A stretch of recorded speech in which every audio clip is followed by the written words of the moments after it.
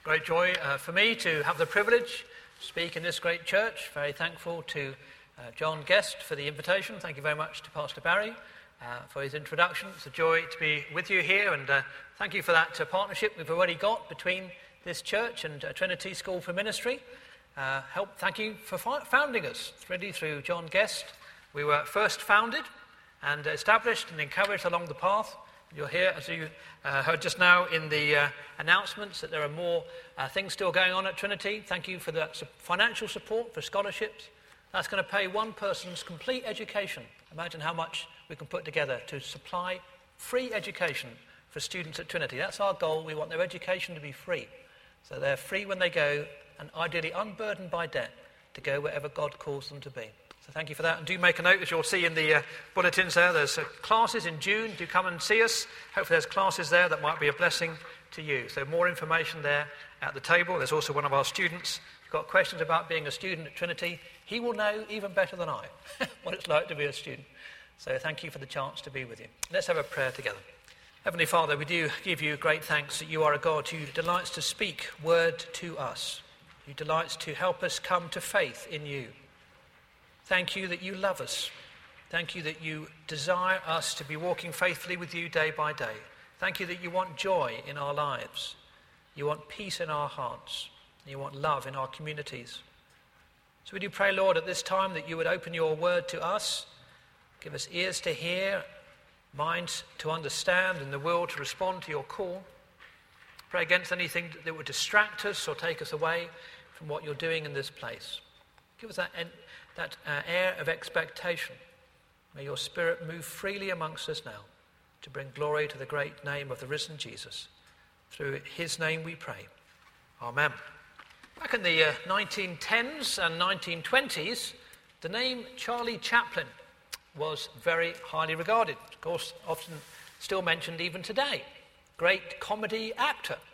And in the days when all the movies were in black and white, and you didn't hear anything apart from perhaps the piano playing, there were specific challenges to the communication that took place through that medium. And of course, Charlie Chaplin had a remarkable gift at that visual presentation with a special black bowler hat and these enormous black shoes and a special cane. Very powerful visual image and a very distinctive walk and a great sense of humour. And in fact, so strong that image became, it actually gave rise to a number of local contests to be a Charlie Chaplin lookalike. In fact, across the country, there were Charlie Chaplin contests. Who could look like him? Who could walk like him? Well, Charlie Chaplin, not surprisingly, found out about these contests. I thought it might be quite fun to have a go himself. So they're holding a contest in San Francisco, and he duly registered and turned up and entered into the competition. He did not win. Again, this whole thing's contested. I'm pretty sure it did happen, but again, you can check these things out on Snopes and such like.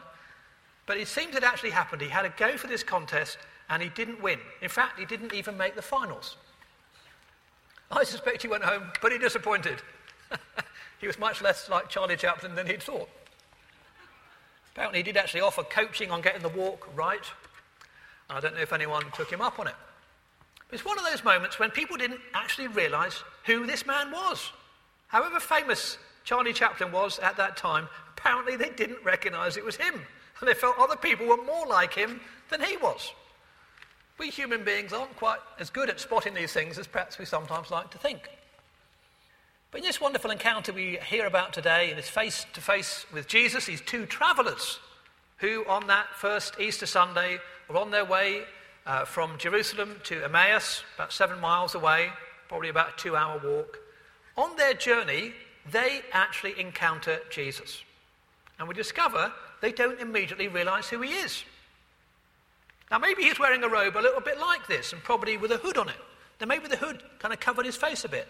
And maybe he was keeping his hands warm by keeping his hands inside the sleeves. We don't know how he did it. We're not told how, but we are told he hid himself from them. So they didn't realise immediately who it was.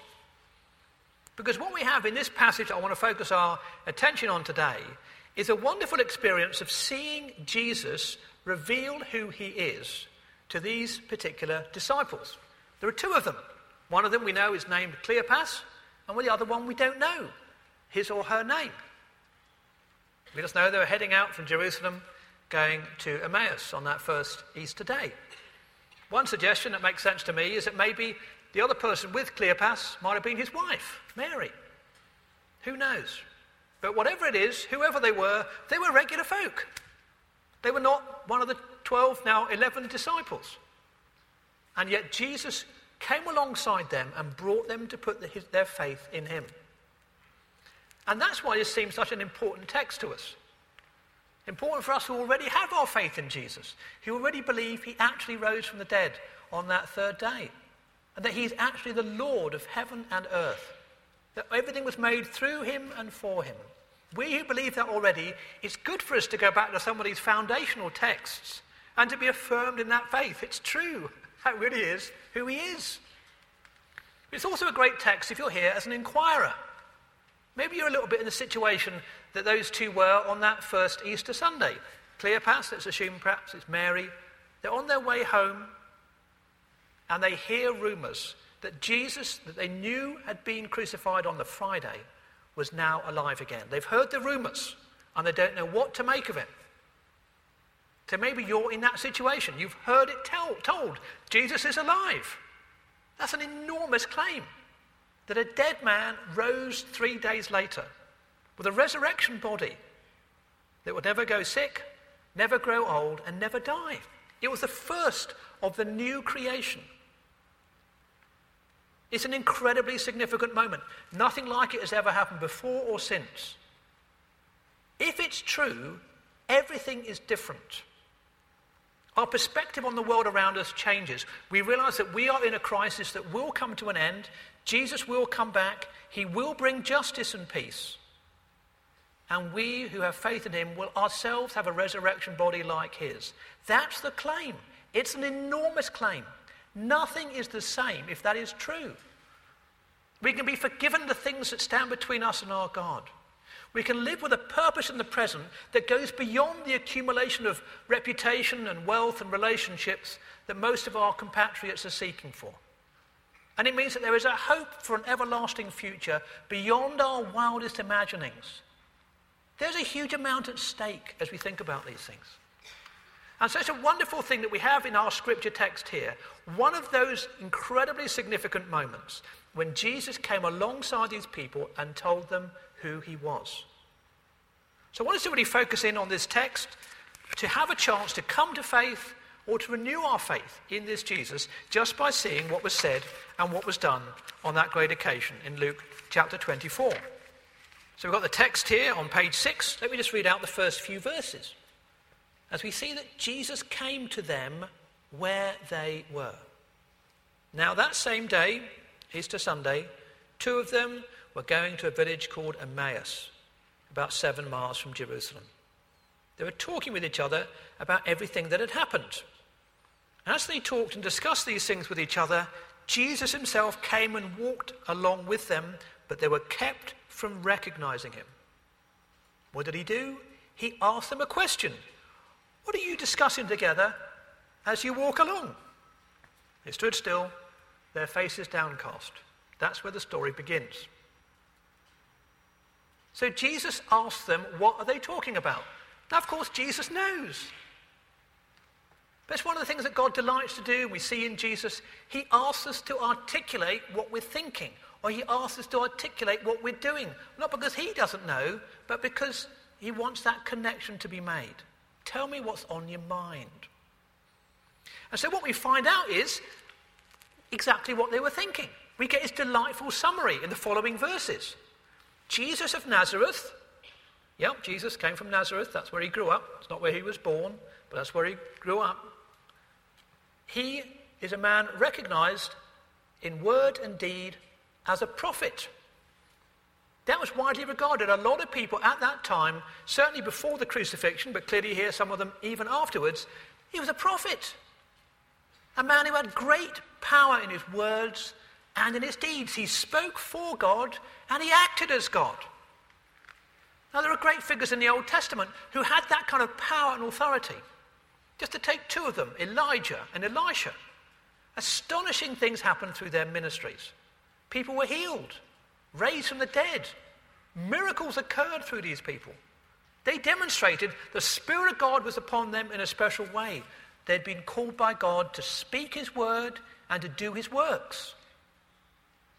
So when they saw Jesus doing these amazing teachings with great authority and performing these remarkable miracles, they began to say, another prophet has come. And there had been a gap of 400 years since the last prophet, other than John the Baptist himself. It's another remarkable moment. Just to take one example.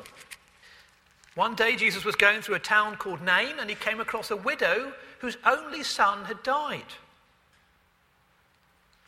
And so he comes up to the procession, the funeral procession, he touches the bier, the coffin. The bearer stood still, and Jesus said, young man, I say to you, arise. Jesus is talking to a dead man, telling him to get up. And the dead man sat up and began to speak, and Jesus gave him to his mother. Fear seized them all, and they glorified God, saying, a great prophet has arisen among us.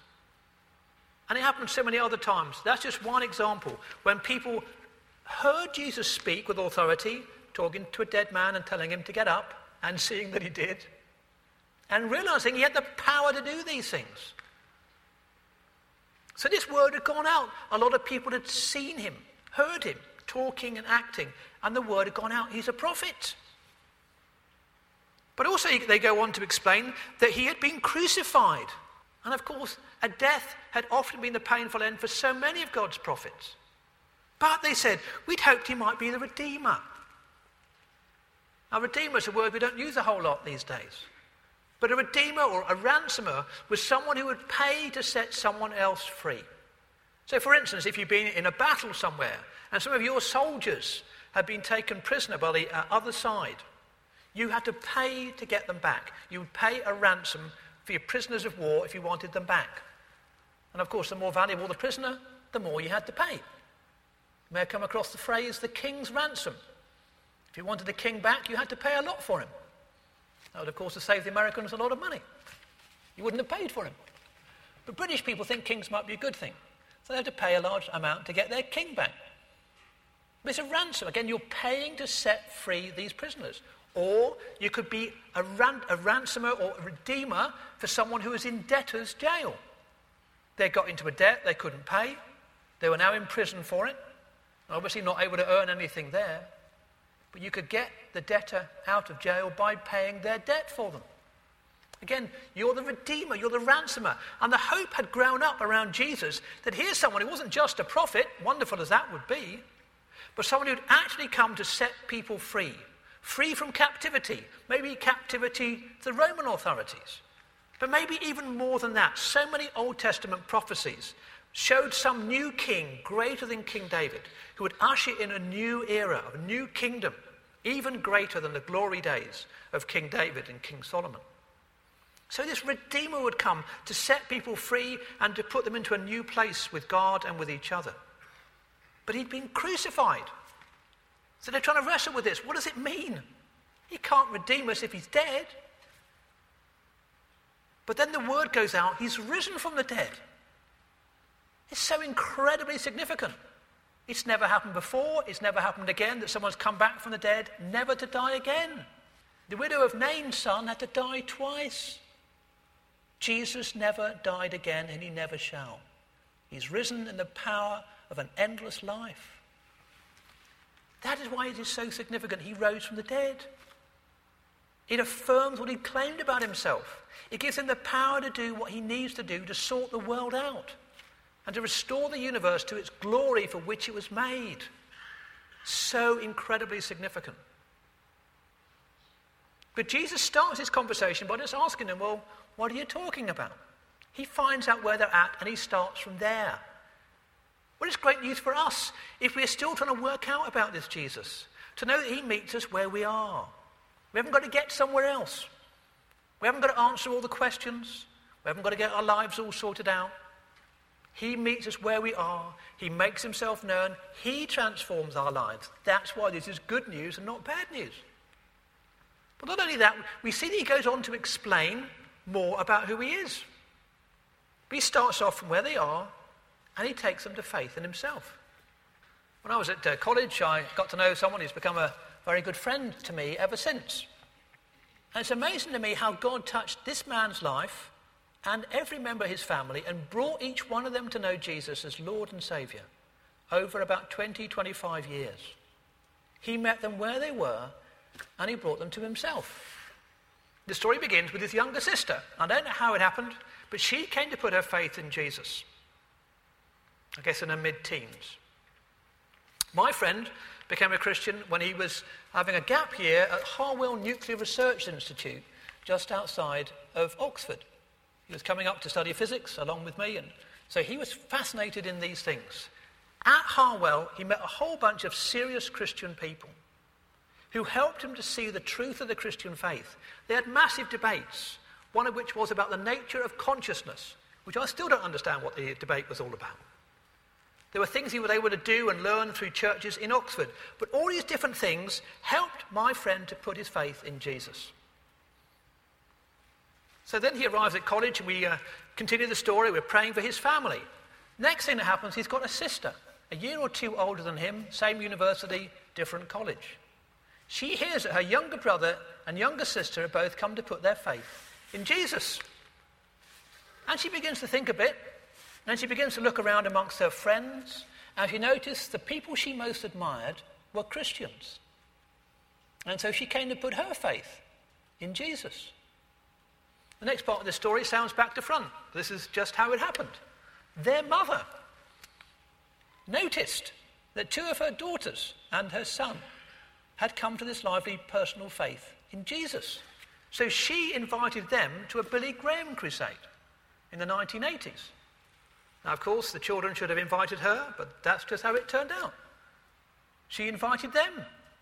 And she went up at the rally, gave us life to Jesus Christ, and has followed him ever since. Well, at this point, the father of the family was becoming uncomfortable. He was a very dignified man, had happily taken his family to church for many years, but hadn't really wanted them to get more involved. And he was distressed. His wife and 3 of his 4 children had now come through to this serious commitment to Jesus Christ as Lord and Saviour. He wasn't happy about that. But he had to admit that every change he saw in his wife and children was a change for the better. So he had a plan. He was the head teacher of a school, kind of middle school age, I suspect. And it was a school in a tough area of town, and he had a thought.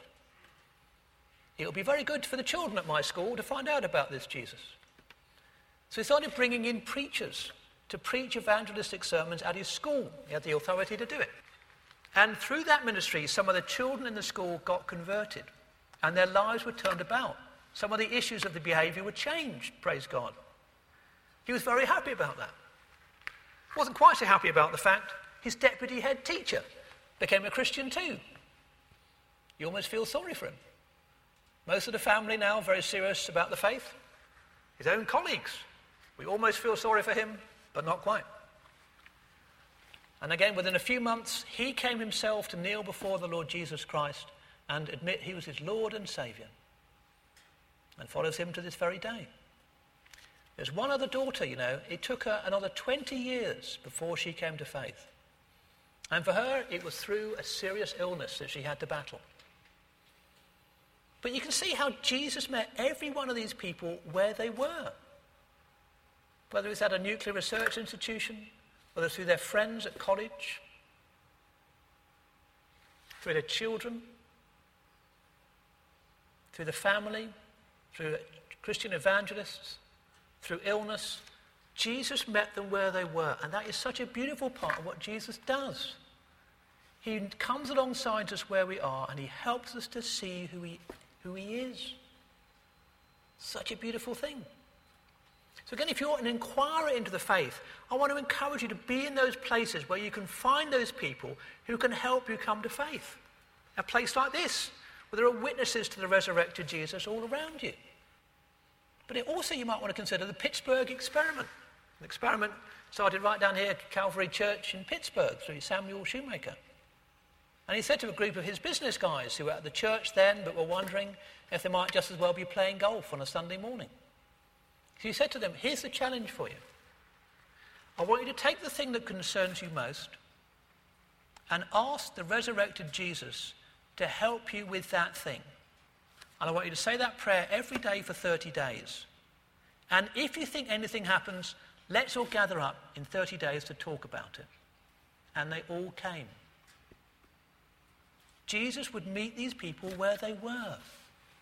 So maybe for you, if you're still an inquirer, think, what is the thing that is keeping you awake at night? Maybe it's something to do with your work. Maybe a relationship. Maybe a financial issue, or something to do with your health or the health of a loved one. Whatever it is, take that thing to Jesus day by day over a 30-day period and just see what he will do. And then come to talk to the pastors here about what you discover. Jesus delights to meet us where we are. But we notice that Jesus doesn't stop there. The next thing we see is he takes them into the scriptures. So I'm going to go on to verse 25. And Jesus said to these disciples, "How foolish you are, how slow of heart to believe all that the prophets had spoken." He wanted and expected them to understand what was going on. So he explained it. Did not the Christ, the anointed one, the great king, the great son, the greater son of David, did not the Christ have to suffer these things and then enter his glory? And beginning with Moses and all the prophets, he explained to them what was said in all the scriptures concerning himself. This must have been quite a Bible study. He's going through the whole Old Testament, from Genesis right the way through to Malachi, explaining that it's all about him. He is the Word of God made flesh. He is the one through whom and for whom all things were made. And you can see that text after text throughout the whole of the Old Testament is pointing to Jesus. We get a similar Bible study later on in the same book of Luke, the same chapter, when Jesus is speaking with the 11 apostles, other disciples. Again and again, he wants us to get into the scriptures. Jesus delights to make himself known through the Word of God. Those prophecies that point forward to him, and now we've got the New Testament too, Gospels that speak about him, and then those epistles that speak about the life of the church and how we can live with Jesus today. I was reminded of a book I remember reading when I was back at seminary myself. I remember being very struck by this book in many ways, Stories of Faith by John Finney. And it was talking about people who had come to put their faith in Jesus as adults. And it speaks a little bit about how that happened. And one particular chap was called Steve. He had no religion, he said. He never went to church, never went to Sunday school. He never prayed. He had no sense of guilt, and he didn't think much about God. He'd never been inside a church. He had never read the Bible. Described his frame of mind as happy. So he is the archetypal happy pagan. We're going to find more and more of these folk. Learn to be happy even without Jesus. Well, we've got good news for them. There's a whole bunch more happiness out there. He watched Christian television programs and films. He had Christian friends. He said, I worked with them, and this lady was talking about God with me all the time. Notice the witness of that friend. But the other thing was, just as he started work, he left school at 16, started as a farm worker. At this time, he was invited to a Christian group where they were studying the Bible. He said, I was having a Bible study. I liked what I heard, and I was saved that night. Through studying the Bible. The Bible has a way of simply coming alive. God himself speaks to us through this book. What a beautiful thing. So again, if you're seeking, trying to work out if it's true about Jesus risen from the dead, you want to be studying the Bible. If you haven't got a Bible yet, get yourself a Bible. Read through maybe Luke's Gospel. And get yourself a part of anyone else studying the Bible. Be with those who are used to studying the Bible, who've learnt to study the Bible. They can help you get into the scriptures for yourself.